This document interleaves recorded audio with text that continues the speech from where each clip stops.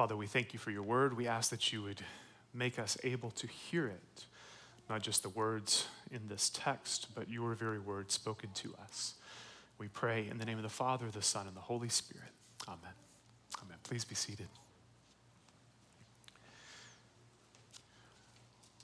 Well, we continue today, part 2 of our series in the Practices of Love book. I hope you've all been following along and enjoying that. Jonathan Good has been leading a midweek study, which kicked off this week, and I hear went very well. And so if you've not had a chance to join that group, would encourage you to do so. Still time to jump in. It picks up this coming Thursday. But today we're going to talk about simplicity, simple living, and how we live a simple life. And I want to do so by briefly looking at our first 2 readings. Really, one verse from Deuteronomy 18 and then another from 1 Corinthians 8. And that first reading, what stood out to me is just the sense in which God speaks to his people. Time and time again in that passage, you see that God speaks, and then we are commanded by the Lord to respond.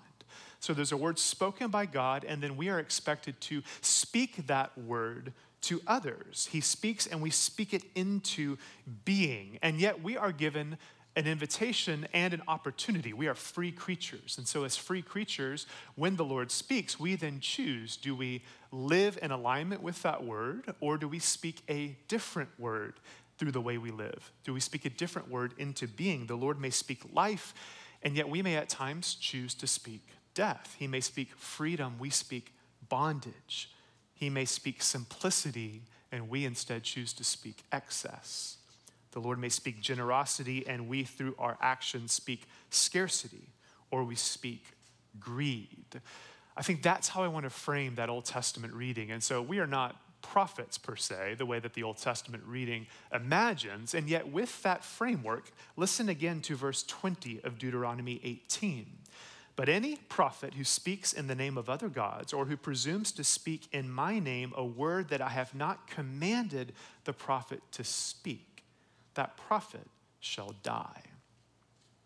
Here's how I think we can think about that. When our lives deviate from the way of the Lord, when the Lord says this is the way of life, and we choose through our actions to live a different way of being, we in a sense place ourselves on the way of death. We place ourselves on a path that leads to our own self-destruction. And so part of this aim today, part of the goal of this series even, is to help us hear the word of God and then live it out, to put it into practice. These practices of love help us hear and then live the word spoken to us. And the way we want to do that today is to talk about our stuff. The stuff that we own, the money that we make, how we live our actual lives. And I think this one is super important because of all the practices in this book, I think this may be one, maybe the chief, where we are tempted to double down on our own self-sufficiency, to double down on our own vision of what makes life good. And that's really the American way. And not just the American way, it's the human way. We as human beings are always prone to lose sight of the eternal life with God. And therefore, we assume the more stuff we can get, the happier and more comfortable we can make our lives now, simply the more life will be worth living. And we've believed this for a long time. This is in our bones as human beings, and we will jump at the opportunity to do so. I was talking to a friend of mine about 2 weeks ago, and we were just noting that most of his ancestors, most of his entire really line of lineage comes from Eastern Europe. And his people in particular, in the early 1900s, were living in Eastern Europe, and government employees of our country went over to his villages in the mountains and said to these people, what you make in 12 hours will pay you the same amount of money for 1 hour of work if you come work in the coal mines in Pennsylvania. And so that's how his family got to this country. And I'm not speaking per se against economic immigration or that sort of thing. There's maybe real reasons to do so. And yet it was fascinating to just sit with that reality and the way in which entire villages, ancestral homelands for his people for hundreds and hundreds of years were emptied out, literally ghost towns, where their entire village moved over to work in the mines in the United States in the name of economic improvement. And again, it's not that that's wrong, but I think we often accept the premise of situations like that, or in our own lives. We accept economic gain without any second thought, without any question as to whether or not this might actually be a reason to pause or think twice about this. Because in that scenario, for example, the word spoken by our country was quite literally, make yourself something great. Pull yourself up by your own bootstraps. And yet the word spoken to us today in Scripture by the Lord is the word gift. It's a fundamental distinction that we have to receive and sit with. The Lord speaks gift through his word. What do you have that you did not receive? That's the question our Lord poses to us. All of life is a gift. All of life, therefore, is received and offered back to God as a gift. And I think we see this in our 1 Corinthians reading today from chapter 8. Especially verse 6, if you're following along. Verse 6, it's interesting. You see this, the Father from whom all things exist. And then not just from whom, but this is so key. The Father for whom we exist. Similarly, Paul says, Jesus Christ is the one through whom are all things and through whom we exist. It's as comprehensive as it possibly can be. There's not a single thing in existence that does not come from the Word of God, from the very life of God. The breath you and I just breathed is because we are sustained and upheld by the life of God. And yet we are given a choice. We receive that gift and choose to live in harmony with it, to cherish that gift and live as though it is actually a gift, or we can exploit it. We can distort its intended use. Because we can do this with gifts, right? If someone gives you a gift, you can choose how you respond to it, how you treat it. I've learned this as a parent. My youngest child, my son, for Christmas, got a remote control car. And he and I, in that moment, kind of entered into a social contract of sorts. Like, we both knew this was not a cherished gift. He knew there was not a ton of investment or time or thought put into this, and it was treated accordingly. And so within about an hour, it could only turn to the right. Like it just would only go in circles. A few hours later, the thing is dead entirely. He did not cherish the gift he was given because I think he saw it for what it was. On the other hand, my son, he's 6 years old, my son loves pocket knives right now. Obsessed with pocket knives. He thinks they're the coolest things ever because it's about as close as he can get to a ninja sword. Like, he knows it's not quite, but it's at least allowed, whereas, a sword's just off limits. And so he's wanted a pocket knife, and interestingly, my grandfather, his whole life loved pocket knives, and I have several of them that I inherited after he died. And this year, I gave my son one of my grandfather's pocket knives. It was not nice necessarily, and yet the family significance of that gift, you saw my son's eyes just get this big, and he holds it with both hands, and he had a special box that he put it in, and he just cherished it. He rose to the occasion. Still to this moment, it has one spot on his desk. His whole room could be in disarray, but there's this one spot where that knife goes because he knew how valuable of a gift he'd been given, and he treated it accordingly. He lived in alignment with the value of this gift. And I think there's something simple in that maybe applies to the whole of the way we live our lives. The nature of gift that we've been given is more akin to the way I gave my son my grandfather's pocket knife. We are meant to receive it as this incredible, cherished gift and to live with reverence. When we talk about living in reverence towards the Lord, reverence for his creation, I think it's getting at that. It's getting at this idea of seeing how our life fits into this beautiful big picture that God's telling. And that's really maybe a segue into this book, because what this book then talks about in this second chapter is it's not just what we own. It's not just the stuff itself, but as the author says, it's how we own it. It's the way in which we approach the gift that we've been given. And he talks a good deal about lavish living. If you read the chapter, you will have seen about half the chapter or so, he kind of settles in on this idea of lavish living. He says it's on page 43, extravagant or elaborate living, taking well beyond what is befitting for us and meets our needs. And then I think needs become central to the conversation for us this week. We could ask ourselves, what do we truly need?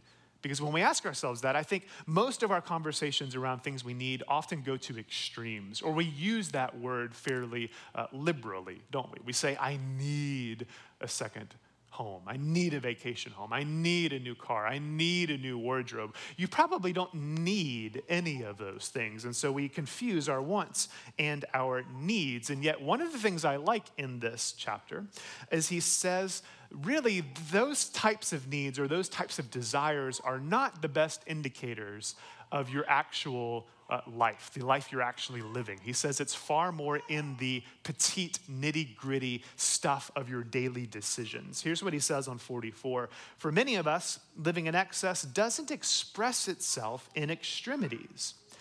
It doesn't translate to tying $4,000 to balloons and releasing it into the air. It doesn't have to amount to owning 6 houses, 2 of which we never use, and 4 Rolls Royces. And then here's the great line. He says, excess comes in petite sizes too. Isn't that a good line? Excess comes in petite sizes too. I'll give you 2 examples of petite excess in my life, just to kind of help you think of how that could actually play out. My wife loves coffee mugs. I think 1/6 of our kitchen is dedicated to coffee mugs. And so it's become like a reoccurring joke in our family. I'll be doing the dishes and I'll wash a coffee mug I've never seen before. And I'll kind of hold it up and be like, what's the story here? And she'll say, oh, I thought we needed a new coffee mug. And this happens maybe every month or so. We don't need it, and yet it's kind of this reoccurring thing. We collect coffee mugs, it seems. For me, it's a good hat. I love a good baseball hat. And I feel like one of my life's missions is to find the perfect hat. And I've not yet found it. And so you can buy a hat, and immediately when you buy it, you can still be on the search for that next hat that will fit just right, that'll say what you want it to say, speak to whatever season of life you're in, whatever it may be. It's ridiculous. And yet, as I sit with those examples, for me in my life, excess or a posture of excess is probably found in the stuff of coffee mugs and baseball hats, not in the stuff of 3rd or 4th cars or 3rd or 4th houses. And so needs and wants and excess and simplicity needs to, in your own thinking, in your own life, get to that kind of granular level. You actually need to apply it in very specific ways. I think this is why simplicity is actually really helpful, not just for your own sake, but one of the things this book's trying to push us towards is to say, how does this kind of petite thinking, this daily deeds level of thinking, create space for us to be people of generosity, to be people who care for and love our neighbors? Because this is really important. Simplicity as a virtue is not an end in and of itself, but simplicity opens up space for you to care about other people. Because I think we might be tempted when I talk about simplicity to think minimalism. You think modern aesthetic. You think capsule wardrobe. I'm gonna only have 1 pair of designer jeans. That is not the virtue of simplicity. That's just a modern form of consumerism. What we're getting at is the idea of I actually think less about myself. I carve out very real space so that I have room for other people. I live simply, not in a self-reverential way, but for the sake of others. It gives us space. And I think that's where I want to land today. As you leave today, the worst thing you could do is to simply think about simplicity. To leave this room, or if you're online, to turn off the stream and then say, I'm going to think a little bit about why I should live simply. No, you actually need to apply this in concrete ways, in the daily deeds of your own relationship to money and giving and consuming and habits around these things. And so I would just encourage you to use your imagination. Think about ways to live simply. Maybe you open a small giving account that you put a little bit of money in. This is not planned charitable giving. This is not giving for tax purposes. This is money that is readily available that you could use to pay to have your neighbor's yard cut when it's not been touched for months. This is money you could use to buy a meal for your neighbor who just lost a loved one. Think of concrete ways you can do this. Maybe more boldly, instead of just sending it out, you find ways to invite people in. When you go to the grocery store next, buy a meal you don't intend on making that week. Buy a non-perishable meal that you leave in your pantry and have at the ready, so at a moment's notice, you could double the size of your dinner if someone needs to join you at your dinner table. Similarly, and I know not everyone has room for this, what would it look like to be ready and waiting to offer hospitality by having a guest stay in your home? Do you have a room in your home to set up a guest room? That's one of the things I love about my own childhood. My family did this really well. We had a room for a guest room, and we had a dedicated guest room, and it was our most pristine room in the house. No one was allowed in the guest room. It looked like a hotel room. The sheets were always fresh. The bed was made. A towel and a washcloth was there. Basic toiletries. The whole house could be a total chaotic disaster. And yet that room was perfect because my family valued hospitality and said, we want to be ready. And we did. We had people stay with us all the time. You may live in an apartment. You may have no room at all for a guest room. What if you had a Rubbermaid tub? What if you had a tub that had an airbed and clean sheets and a little bag of toiletries in it that you put in a closet, just as a simple way to say, I'm going to create space for others in my life. These are the kind of things you can think about. This is the imaginative space you can enter into when you choose to live simply, because it's not just for us. Simplicity allows us to live hospitable lives. It allows us to live life in reference to the Lord, to the gift of life that we have been given. And so that's my encouragement to us this week. May we press into this in concrete ways. Don't just think about simplicity. Find the way you're going to actually apply this to the story of your life this week. May it be so. We pray in the name of the Father, Son, and Holy Spirit. Amen. Amen. As you're able, would you stand? We'll continue with our service as we affirm our faith in the words of the Nicene Creed.